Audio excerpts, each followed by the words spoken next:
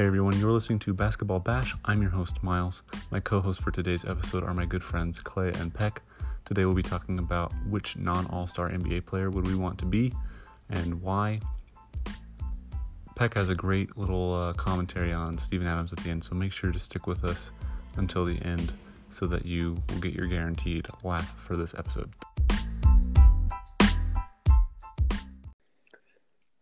All right, so let's get into what we missed out on that one time when we were trying to record and we lost the recording.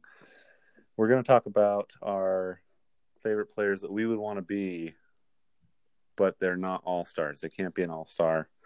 I have chosen some different people than last time. Maybe you guys did too. Maybe you're sticking with who you chose. But, Peck, do you have anybody in mind? So I'm going to stick with my original one, which was CJ McCollum. I might have mentioned him on the first podcast, but I'm a big CJ fan. And the reason I'm such a big fan of him, especially for not being an all-star, I mentioned how each time the all-star teams are picked and chosen, he never gets a whole lot of traction or consideration, even though I think he's one of the more widely respected shooting guards in the league. But you just never hear him complain about being a snub or not getting that consideration when I think he's definitely worthy of it. And that's like pretty admirable, you know. But he's a great scorer, incredibly skilled, ball handler, mid-range game, pump fake. You know, he's crafty. So CJ's a lot of fun to watch. And then the one player that I didn't mention, and I don't know if this is cheating, but who I think will be a future all-star is Shai Gilgeous-Alexander.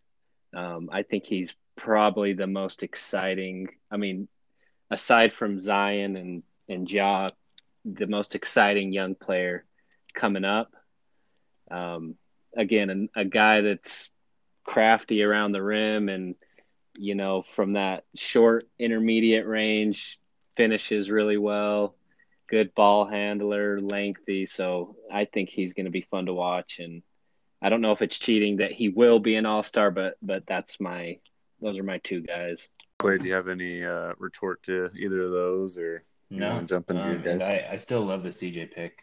That's a really good one. He's really underappreciated too. His value always jumps in the playoffs because he's just he's a tough shot maker. And so when things like when defenses hone in on people and like really like lock down, you end up taking a lot more difficult shots like in the mid-range area, and be able to hit those is huge. Right. He's always been pretty underappreciated by a lot of people. So who's your guy, Clay? So I still like my original pick, Jason Williams, White Chocolate, because he won a championship, and he's definitely always going to be a legend. Everybody knows him because of how flashy he played. Just a super fun player. I would have loved if he grew up now, like in the YouTube era, just like his high school it would have been crazy. Like House of Highlights. The high school mixtape. Jason Williams cooking with sauce. Man, yeah, the Ball is Life stuff would have been insane. They would have been all over him. But so one thing I've looked on YouTube for that I have not found, I'm really looking for a Jason Williams blooper reel, because you're like actively seeking that out. Well, yeah, I'm actively seeking it out because you think of all the passes he throws behind his back, no look, behind his head. How many of those have ended up in the first or second row in the stands? You know, just like you would think a good amount of them, right? Yeah. The dude was just not capable of throwing a regular chest pass. And so I really wanted to find a mixtape of all his turnovers and bloopers because I think they would almost be as entertaining. Hate to say it, have yet to find it. I love if you guys Julian Newman Oh yeah. The kid that was like super tiny but made it onto like Fox News 5 years ago because he could dribble super fast. Yeah. He has a low lights reel on YouTube, and I think I've watched it 2 or 3 times. I just think it's so funny. That one feels wrong because he's probably like 14 or 15 or something. You know, I can't be making fun of a high school kid and all. I know. I haven't seen all of that, but I know there was a clip that was going around I see it come around every once in a while of him just like over dribbling like a ton between his legs, like back and forth. Yeah. But he loses it off the back of his shoe. That's basically my understanding of him. Like, I mean, he's the next professor. You know, he's gonna play street ball somewhere and just break people's ankles and start a YouTube channel. So Miles, at all the enjoyment you get from his lowlights, you're telling me you do not want to see a white chocolate lowlights 5 minutes of behind the back passes to the wrong team? Like, maybe he just didn't have them. Like, okay, if you're gonna say he has a montage of that, then you almost have to say Steve Nash would have the same thing. Because he was flashy with his passes sometimes, but it's like Steve Nash, you feel like he probably didn't. I don't know. I mean, I'm sure someone like tried to like make him 2-time MVP. I'm sure someone tried to like make him. They could probably do it for both because they had enough turnovers. But like, I don't think like people are digging through that many games for that. Yeah, go back through and watch all the white chocolate clips. And make a montage of his turnovers.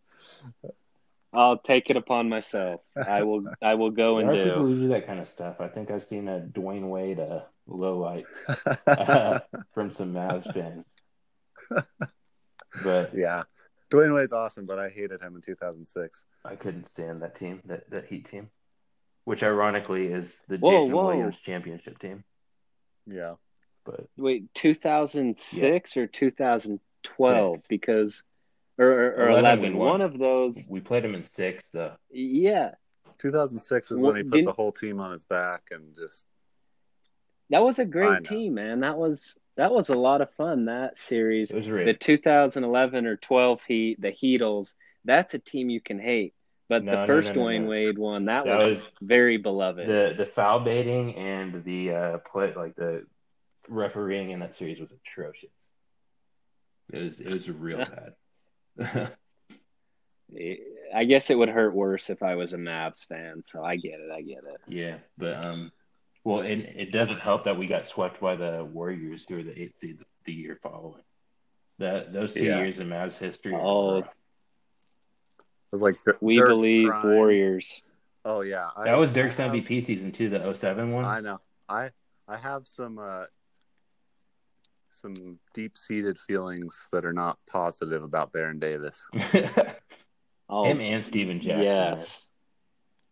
I still remember. I was what was that? When was that, Clayton? 2008, right? So we were in 8th grade. It was 07. 06, 07. Okay.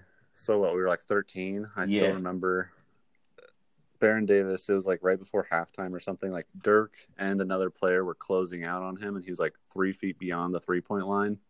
And he drilled it. I was like, how? And he like fell backwards. Like, how did you make that shot? Yeah, it felt like they were unstoppable that series. And then it didn't help that Don Nelson like had just started coaching them and stopped coaching the Mavs. So like he knew us so well that it was just a perfect storm, and we had no chance. It was bad. That was good for the Jazz. That was the year I believe they went to the conference finals. Yeah, with the Darren Williams team. That was a Darren Williams team? Yeah. Yeah. He used to be my favorite point guard. And Boozer. Okay, so since we brought up the 2011 team, I was trying to come up with some new players to list. For those listening last time, it was Kyle Kuzma and Danny Green, but I thought I'd get away from the Lakers. So one of mine was JJ Barea. Not bad. Honestly, not bad. That's a good pick. Oh, He's had a long career. He's from my. yeah. He's played Noted in my Braun hometown stopper. most of his career. Yeah, exactly. That was my main point. He broke LeBron James's brain in 2011. And my other thing is, I've had people in my past say, Miles, if I was as tall as you, I'd be in the league. And to them, I say, if I was as short as you and JJ Barea, I would be in the league. Well, it didn't work out for me, unfortunately. Short white guy. And I will die on this hill. If there's anyone I know who is like JJ Barea, it's probably you, Peck. I mean, you're right there with him. No, I don't want that comparison. The only comparison I want to JJ Barea is that I'm pretty sure he's married to Miss Puerto Rico or something. So kudos to him. That's the only boat I want to share with him. If he were like 4 inches taller, he would have been an all-star. I'll die on the hill. Definitely, he's super underrated. He's one of the better offensive players in the league. The problem is he's like so short that like he can't do as much around the rim. Well, that's that's the difference between him and Dragic. Dragic has made an all-star team. They're the same player. I mean, I'm just kidding.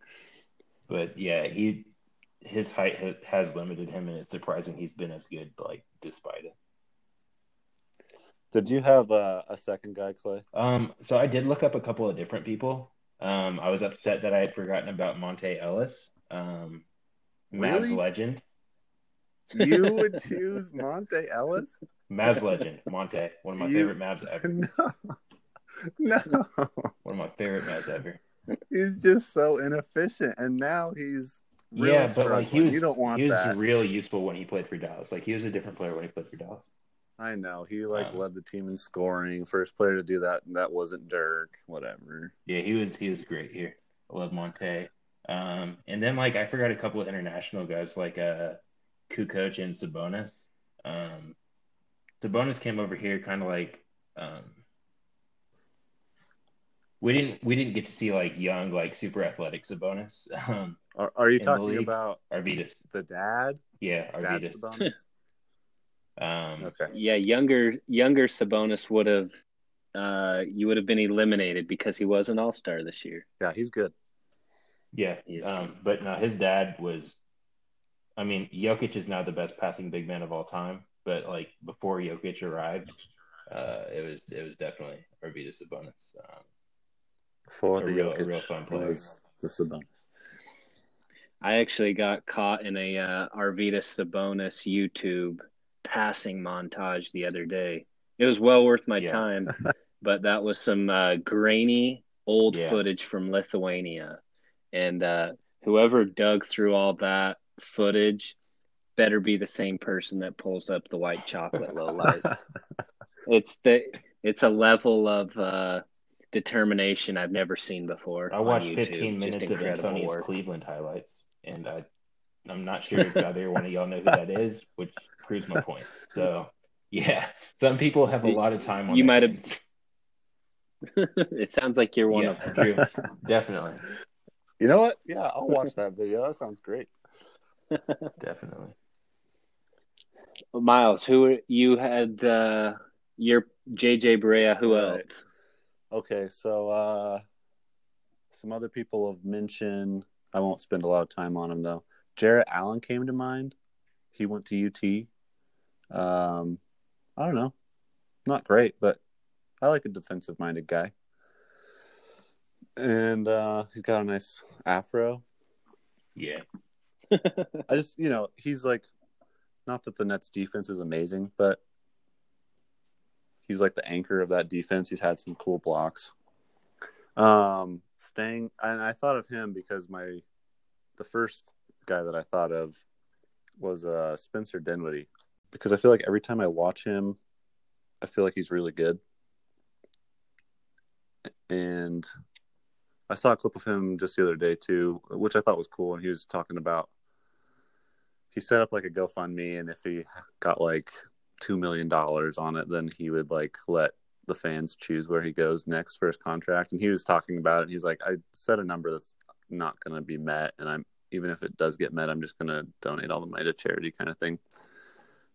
But he was just kind of thinking about like ways to get his fan base involved that were really fresh and new. So I thought that was a cool take.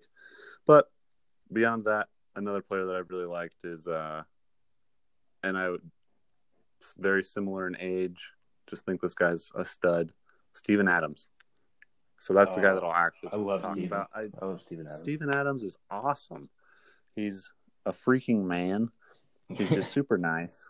You know, he broke Jason Plumlee's fall like 2 years back, caught him.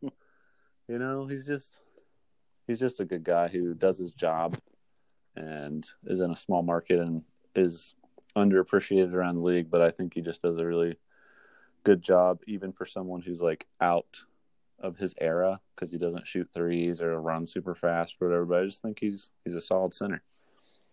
Nice guy. So I'm actually glad that you brought him up, because I had a very embarrassing epiphany the other day. On Twitter, Steven Adams was trending and it said, "Happy birthday, Steven Adams." So I clicked on it and I thought, oh man, Steven Adams, he's got to be. He looks 30 something. He looks 35. He's like 25 now, right? Yeah. And it was his 27th birthday. And I thought, wow, that's younger than I thought. And then I thought, oh my heck, I'm also 27. And Steven Adams is at least 10 times the man I am. No. And it just, it really made me feel. I feel that. Yeah. I feel that. It really made me feel bad about myself. I thought, I'm growing a quarter of a beard.